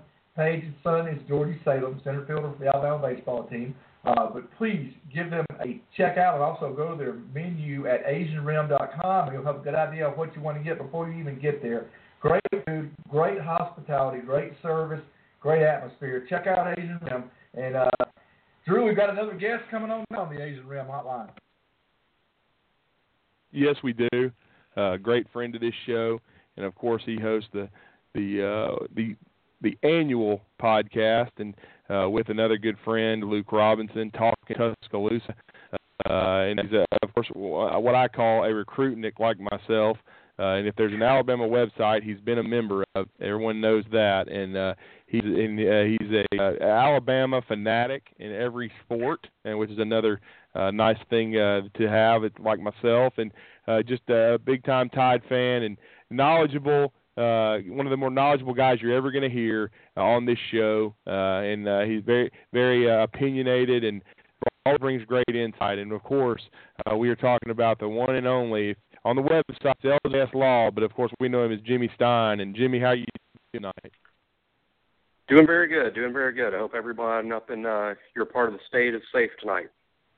Yes, sir. Yeah, we had a tornado warning. We've had some wind and some rain, and everything looks like it's going to be okay. But yeah, it's been a little scary. But luckily, Lord's been looking on us. Everybody's okay, Jimmy. And I guess I want for the listeners: is your podcast, Luke, is it once a week now? Or are you guys just still kind of doing it bi-weekly, or how is it working with Talking Tuscaloosa? It's not an exactly regular schedule. We attempt to get a new podcast out every week. Every week we try to do it weekly, but let's call it weekly to bi-weekly. So I gotcha. You can just check out Talking Tuscaloosa has its own Twitter handle, so anyone can just go to at Talking Tuscaloosa, and they'll have the latest podcast available. Be easy to find on the Twitter page. Absolutely, Jimmy, and I knew you guys. That's why I kind of tried to call it annual, because I knew you try to do it weekly, but I know sometimes work schedules and other things come into play. But it's very good, very informative, and we want to bring you kind of and talk about some basketball, football, maybe even a little baseball. But I guess first talk about the basketball situation. Get your opinion. Were you surprised at the transfers that were announced yesterday? I certainly wasn't surprised regarding Michael Kessens for any number of reasons. he just never looked for any. He just didn't look very comfortable this season. He certainly wasn't very productive in his minutes. And with Nick King, coming on board, being eligible to play next season, you could see Kesson's minutes really shrinking. So I really expected that. The Justin Coleman thing surprised me quite a bit. But now that we've had time to think it through and hear some things, I think Justin, very similar to Kesson's, just kind of saw his minutes shrinking as Dazon Ingram would be coming off injury and Avery Johnson Jr. would be eligible to play. And I think Justin has played enough to the point he wants to be a starting point guard somewhere. And I think at Alabama, he wasn't a great fit in the SEC all the time, do mostly defensively, I thought. So, I was a little surprised because he's a Birmingham guy. He's an Alabama fan. I think he's really enjoyed playing at Alabama. But I think he saw and Avery saw his future just didn't have as many minutes. So I suppose that's why that happened. Well, Jimmy, this is Cary. Thanks again for joining us again on BAMS Radio. We really enjoy every time that you do call in and talk to us. Something else that we enjoy, though, is getting to hang out with you at least twice a year anyway at closed scrimmages at Bryant-Denny Stadium. And I'm sure you'll be making the journey up this Saturday, as Drew will and I will. Tell us, first of all, will you be there? And secondly, what you'll be looking for? Well, it's certainly my first look at the 2016 team, and really not so much. A lot of people, positions aren't really won in the spring. I know a lot of fans would love that immediate gratification of knowing what the starting lineup's going to look like against Southern Cal, but so much can change over the summer, and so much changes during fall camp. So not necessarily looking to see who's going to be a starter or even who's necessarily leading at a position, but who looks better, who looks bigger, who looks quicker, who just looks improved. I think we fans, including myself, we have a tendency to see a kid the first time and sort of label him like, okay, well, now we've seen this guy, so we know he's X, and he'll never change. But the fact of the matter is, almost all the kids improve. Almost all the kids get better. Almost all the kids develop at some point. So really the main thing for me is I'm just excited to see, who appears to be developing, who's further along. I know one name to me that stands out as a guy that you can just sort of sense is about to really bust out, and that's Deshaun Hand along the defensive line. And I'm just eager to see him on Saturday. And of course, everyone's gonna want to see the quarterbacks. And again, like I said earlier, a quarterback is not going to win the starting position this Saturday, even if one of the guys goes, 16 for 20 for 200 yards. He might take a lead and he might start getting a lot of first team reps, but no one's going to win the position or even really lose it on Saturday. So just the normal progression and development of the players is what I'm mostly looking forward to seeing. And Jimmy, wanted to kind of get your thoughts also on the quarterback situation. Really hearing that, and not surprised. I think it's all going to come down to the scrimmage action and who performs. Do you have someone? I mean, of course, I've come into this thing believing in the talent of Blake Barnett, but I do know that it's wide open right now. There's no really clear front runner. Do you have someone in your mind that you think is going to win the job, or are you just fascinated to see it all play out? Well, I think there's a couple of things. I'm not really necessarily rooting for any of the four. Obviously, just whatever Coach Saban and Lane Kiffin thinks is the best guy for the job. That's certainly fine. But, if we were like betting money on who we thought would be the starter, I think Blake Barnett will win the job. That's my guess. But that's all it is a guess. I think Blake will win the job. I think. A question for me, though, that I'm not really sure about is I could see the veteran like Cooper Bateman sort of maybe being a caretaker until Lane and Coach Saban think Blake Barnett's ready. If Blake doesn't just absolutely blow the doors off in the scrimmages in the spring and the fall, I could sort of see a scenario where Cooper maybe starts, in the first game and Barnett sort of takes over at some point. I could kind of see that playing out. Because the last 2 years, guys, we got to remember, even though Blake Sims became the quarterback for 2014 and Jake Coker became the quarterback for 2015, the first game of the year, Saban's official line was, one guy's going to start and the other guy's going to play. So I don't think it's unusual or should surprise anyone if the same scenario presents itself this fall where, one guy's going to start and another guy they're excited about is going to play. But I think Blake Barnett, the only one I sort of rule out is Jalen Hurts. And the reason I'm ruling out Jalen myself has nothing to do with what Jalen brings to the table. I think he's going to be a really good player. It just seems to me that from the way Coach Saban's programs worked at Alabama, we redshirted A.J. McCarron when he was sort of ready to be the backup. We redshirted Blake Barnett last year, even though he saw a lot of first-team reps with in the fall, with the first-team guys. So based on A.J. redshirt and Blake Barnett redshirt, and just sort of, I think, should surprise everyone if Jalen Hurts is a guy they stick out there to play. Plus there's other guys that appear ready. So I'm fairly confident we'll see Jalen, redshirting like the previous talented kids did before him, and that knocks it down to three guys: Cooper, who's played, and Blake Barnett, who we're all excited about, and even David Cornwell, who we have to remember one spring ago, Cornwell was basically a 1A or a 1B to Coker, so shouldn't surprise anybody to see Cornwell do really well this spring either. Jimmy, last hour, Drew shared some observations with us from a friend of his who attended practice yesterday. And I want to give you, Jimmy, this offensive line that lined up that Drew's friend observed. And this was the ones yesterday. The left tackle, Jonah Williams, the left guard, Bradley Bozeman, the center, Ross Piercebaker, the right guard, Dallas Warmack, not Shank. Shank apparently is having some weight issues. And the right tackle, Lester Cotton, not Charles Baldwin. That's a unique group of athletes right there. I wanted to get your impression of that, and certainly that's something that we'll all three be watching Saturday.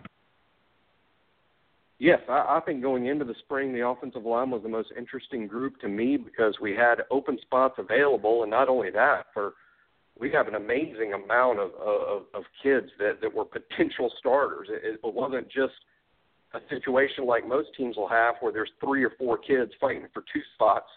Sort of felt to me, guys, like we had 9 guys fighting for about 3 spots because we recruited so well at that spot.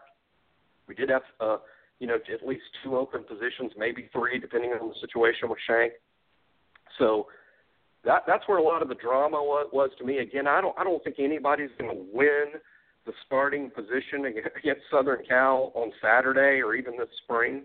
But it'll be interesting to see who has the lead. And the most interesting thing to me, according to that report, is obviously Dallas ahead of Shank at right guard. But a couple of things there. I'm not sure Shank performed at the level last season that we'd like to see, and I think his job was in jeopardy over that. And there's, word that he's probably a little overweight, and that when you're talking about competing for a job with 9 guys, and you go in with overweight, you should sort of expect that you might lose that first chair, to one of the competitors until you get back in better shape. But I'm super excited about Dallas Warmack's future. I think he's one of the better young linemen, not just at Alabama, but in the SEC. And it's not going to surprise me at all if Dallas Warmack is a starter in the fall at right guard or left guard. And I think that's true. I think they've built a lot of good depth on the offensive line. I think there's a lot of competition. And Shank Taylor, I thought, really finished the year strong, but he's always been a guy that needed to control his weight, Jimmy. And if he doesn't control his weight, that he could lose his job. There's no doubt with the way they've recruited. I think in years past, Alabama didn't have as much depth, and certain guys were given a myriad of opportunities to keep their jobs because maybe a young player wasn't ready. But this is probably going to have more competition in this spring and even a year from now than there's ever been. And probably eventually there's going to be a few transfer because they're good enough to play elsewhere. But it's just a huge, to me, feather in the cap of Mario Cristobal, no doubt about it. Yeah, no question that the recruiting along the offensive line has been fantastic. And let me tell you, if you have a few bad days of practice, you can easily lose your job these days. As many guys as Warmack, it's Lester Cotton, it's even Jonah Williams, Charles Baldwin, Corn Curvin's probably good enough to start now. Obviously, Piers Baker, Hoffenauer, would be starting at most places. Bozeman's a good player, so it is. I don't like saying embarrassment of riches. That's the expectations are really high, but it's a deep group of solid competitors and solid players, and hopefully we'll also see a healthier Cam Robinson this fall. That'll be a big help. I'm not sure Cam was ever at 100% last fall, and we didn't see the best Cam Robinson has to offer. Hopefully that'll be coming in the fall. Jimmy, I think one of the unsung heroes of the 2015 National Championship team was a true freshman who took over once Dakota Ball kind of showed he wasn't the man as the quote-unquote blocking tight end. And now he's bulked up to almost 260. A guy that I'm going to be keeping an eye on Saturday is Hale Hentis. I think this guy is just a diamond in the rough. Very good player, and you're right. I hope our fans that, down the stretch, Hale Hentis is playing lots of first-team snaps down the stretch of a national championship run, blocking for a Heisman Trophy winner. So that experience, I'm sure, helped him a lot. Now he's had a year in the program, a year with Scott Cochran, and I think Hale can be a fantastic player. I imagine with sharing the tight end load with O.J. Howard, sharing the Y and the H spots with O.J., I'm assuming this year in his sophomore year we'll see Hale the blocker because O.J. is going to be the guy catching the balls. What will be interesting down the road is to see Hale sort of morph from the designated blocking guy to the receiving threat. And based on his high school tape, I think that's a guy who could really help us in that area, and I'm sure he's going to catch a handful of balls this year.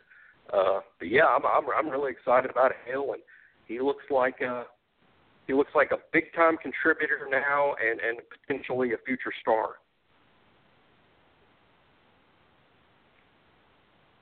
And I think him getting up to Tuesday's huge. Jimmy, I think he can be the second tight end and complement O.J. Howard. I'm anxious to see how he's going to do as a receiver, and I wanted to know your thoughts. I'm really interested to see how the running game develops because we know Bo Scarborough has talent and is a first-round guy if he can stay healthy. I mean, I hate to put that on him, but I think that's the truth. I think everybody has a lot of expectations for him coming up this year, but he must stay healthy. But the backs behind him, Damian Harris, so far this spring, from what I understand, it's been underwhelming. But, of course, there's still 9 more practices to go, including the 7th tomorrow, and then the scrimmage work. He's got a chance to step up. But heard some encouraging things about Xavion Marks yesterday, and he's someone that really hasn't been talked about at all. And we talked to William Barger about him and what kind of role he could play with the team. And what is your thoughts on the running back situation going into 2016? Well, it's a bit like a broken record. I think everybody discusses the running back position. The first name they're going to bring up is Bo Scarborough, and then the word shortly after Bo Scarborough is health. I mean, you just can't get away from discussing Bo without discussing his health, simply because whether it's the makeup of his physiology or whether it's just crazy bad luck, most seasons Bo Scarborough has played football and he has been injured. And if he is healthy at the start of this upcoming season and stays healthy throughout, it's sort of a first for him, and he'll be having to do that against SEC defenses. So, I think it's just common sense for us to be nervous about Bo's injury history. However, I'm with you, Drew. If Bo is healthy and we see a healthy Bo running on all cylinders, he has the same sort of athletic ability that Derrick Henry in terms of his size and speed and running ability, and that is tremendous size. So super excited about Bo and the prospect of keeping healthy. Damian just, I think, has some development to do. I'm hoping that we haven't seen the best of it yet. It came from some questionable competition. I think SEC is just one step short of the NFL. I think sometimes we forget that. It's not just that it's college football. It's an SEC. It's the SEC playing an SEC schedule. It's the second best football in the world behind the NFL, and it's a heck of an adjustment from small school ball in Kentucky to the SEC. And hopefully Damian's just developing at his own pace, and he has run a 4.5 flat, on the clock this spring, and that's really fast for over 200-pound back. So I'm still hopeful Damian will develop. I think Xavier Marks is interesting, and he brings something completely different to the table. Not something we've seen a lot under Nick Saban or something that's worked a lot, but I think having a jet sweep type running back that's in there for 2 or 3 carries, or just the threat of the jet sweep, that might be something that Lane Kiffin could really use. So I think that's interesting. I think Derek Gore is a guy, I doubt we would, we probably don't want to be in a position where we're counting on him to carry the ball 25 times against Tennessee, but I doubt many teams in the SEC have a walk-on running back that's the quality of Derek Gore. I think he can be helpful as a third guy or fourth guy. And then, of course, we have the 2 freshmen showing up, and while we get super excited about the freshmen, I try not to assume too much about them, but based on their high school tape, there's every reason in the world to be hopeful that B.J. Emmons and Joshua Jacobs are both capable of stepping in and playing as freshmen and maybe pushing Damian Harris, pushing Marks, pushing Ronnie Clark, and maybe guys that can get into the rotation early like some of the other previous freshman backs under Nick Saban. You're listening to BAMS Radio Live. We're talking to LJS Law, a.k.a. Jimmy Stein. You can follow him on Twitter at LJS Law. And I can report that in the bottom of the 7th, Alabama has made it a 7-6 game, but Georgia still leads the Crimson Tide in Athens. But getting back to football, Jimmy, were you as surprised as I was when the news first came out that Rashaan Evans was going to be tried at inside linebacker? Because at the time I was a little taken aback, but now it appears that he may be the guy lining up next to Reuben Foster. Yeah, my initial reaction was surprise, and I was basically really as a compliment to Rashaan. I thought he played well in the role we had him in. Admittedly, it was basically a reserve role, but he was playing more and more snaps with the first team. We saw him play some important snaps in the national championship game, and I thought Rashaan was doing well, and what we were having him do really fit his skill set. When the talk came that we would be moving Rashaan inside, I had all sorts of concerns, simply because I really do believe it's a huge adjustment. Some people say, yeah, it's linebacker, you just move to another linebacker spot, but it couldn't be any more different. I mean, it's when you're playing inside that tackle box, there's a lot of traffic, there's a lot of big bodies. He has to shed multiple blockers perhaps on one play instead of just dealing with a 320-pound tackle. He can blow past outside. Now he's got fullbacks coming at him. He's got guards coming at him. He's got to take on running backs who are squared up to the line of scrimmage. It's just a completely different world. And Rashaan didn't even play that position in high school, guys. I mean, that's another big thing. I think much like running back, inside linebackers, it's just a real instinctive spot, and I think kids that have played it for a while are better suited to stay in that position. And this was like a brand new thing for Rashaan, who was an outside pass rusher and outside end, at Auburn High School. So I was surprised, and now that he's doing well, I'm surprised again, although he is a fantastic athlete, and maybe I shouldn't be surprised that just on athletic ability alone that he would be good right off the bat. So I'm excited to see him Saturday. I'm certainly not down on another inside linebacker competing for that role in Sean Dion Hamilton, who I think is a good player. I think he's got maybe limited upside due to a lack of size, but Sean Dion is a good player, and he's a smart kid. And I think intelligence is often underrated, and evaluating football players. So we'll see what Rashawn can do. Well, we have a couple. We run so many personnel packages, guys. He could end up being a first-team guy nickel at the will spot.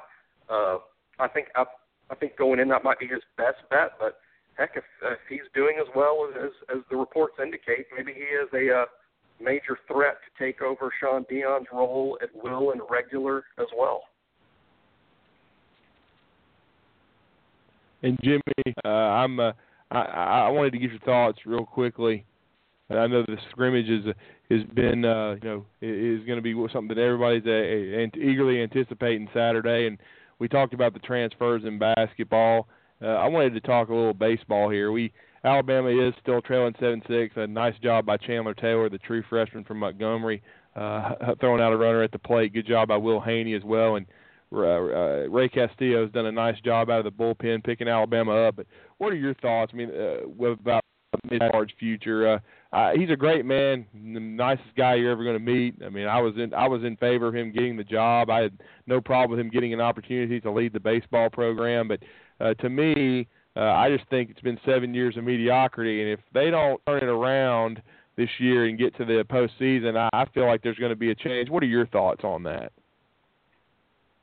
It's one of those situations, guys, where I'm just really glad that I'm just a podcast blog guy and not wearing a suit and working in the athletic director's chair every day. 'Cause it's a tough deal.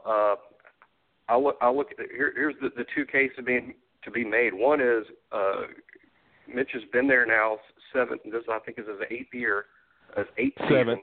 Mm-hmm. So the 7th season. So if we don't know who he is and what he brings to the table by now, we're just not paying attention. I mean, I think the record. I agree, 100%. These are all his players. These are all his guys. It has been for several seasons. It's his program. He's recruited these guys. He's hired these coaches. He's coached the kids, and now he has a lengthy record to evaluate him on. And Coach Battle or whomever it is going to have to make a decision based on a record that's open and obvious to everyone. And the question is what he has done good enough? And I certainly understand those that say that it's not good enough. It's not good enough. We want to get to Omaha. We want to win the SEC. We want to get back to the same heights that the program was under when Coach Wells had it going really well. So I get that. On the other hand, there's this. I think he's been to the NCAA tournament. He's made the NCAA tournament 4 or 5 times. It's not like we haven't made the postseason. We've actually made the postseason pretty consistently. The deal is, though, we've barely gotten in, and once we've gotten there, we haven't done well.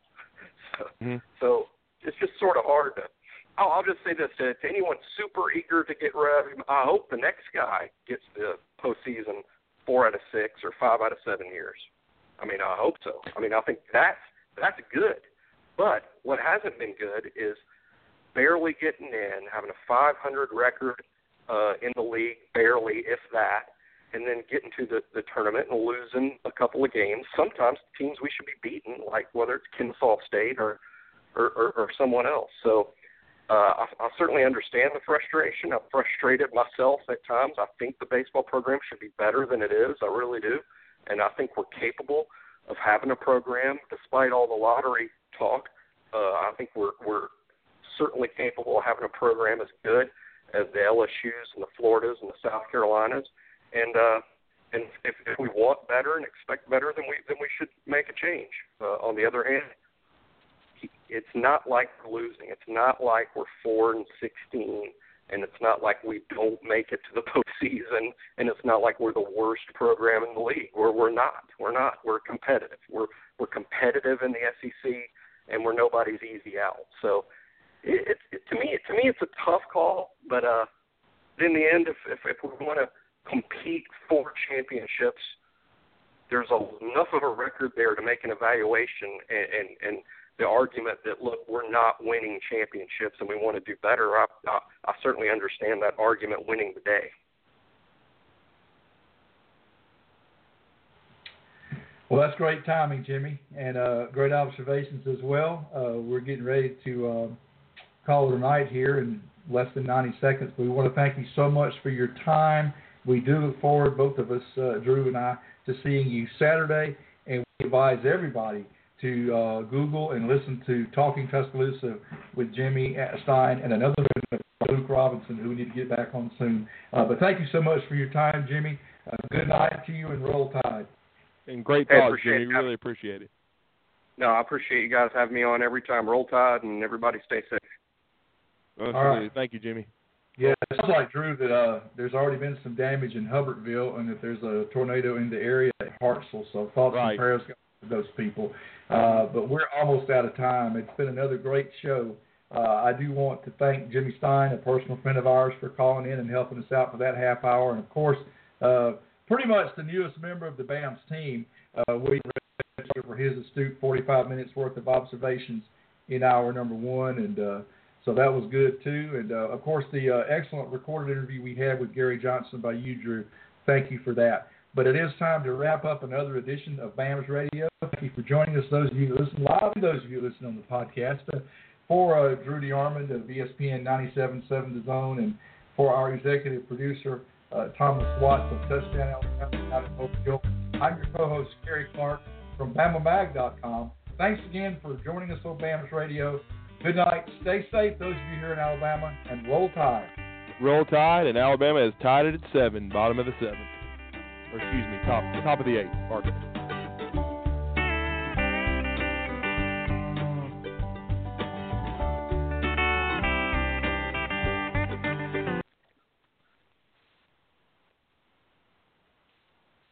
Hello, it is Ryan, and we could all use an extra bright spot in our day, couldn't we? Just to make up for things like sitting in traffic, doing the dishes, counting your steps, all the mundane stuff. That is why I'm such a big fan of Chumba Casino. Chumba Casino has all your favorite social casino-style games that you can play for free anytime, anywhere with daily bonuses. That should brighten your day a little. Actually, a lot. So sign up now at ChumbaCasino.com. That's ChumbaCasino.com. No purchase necessary. VGW Group. Void where prohibited by law. See terms and conditions. 18+.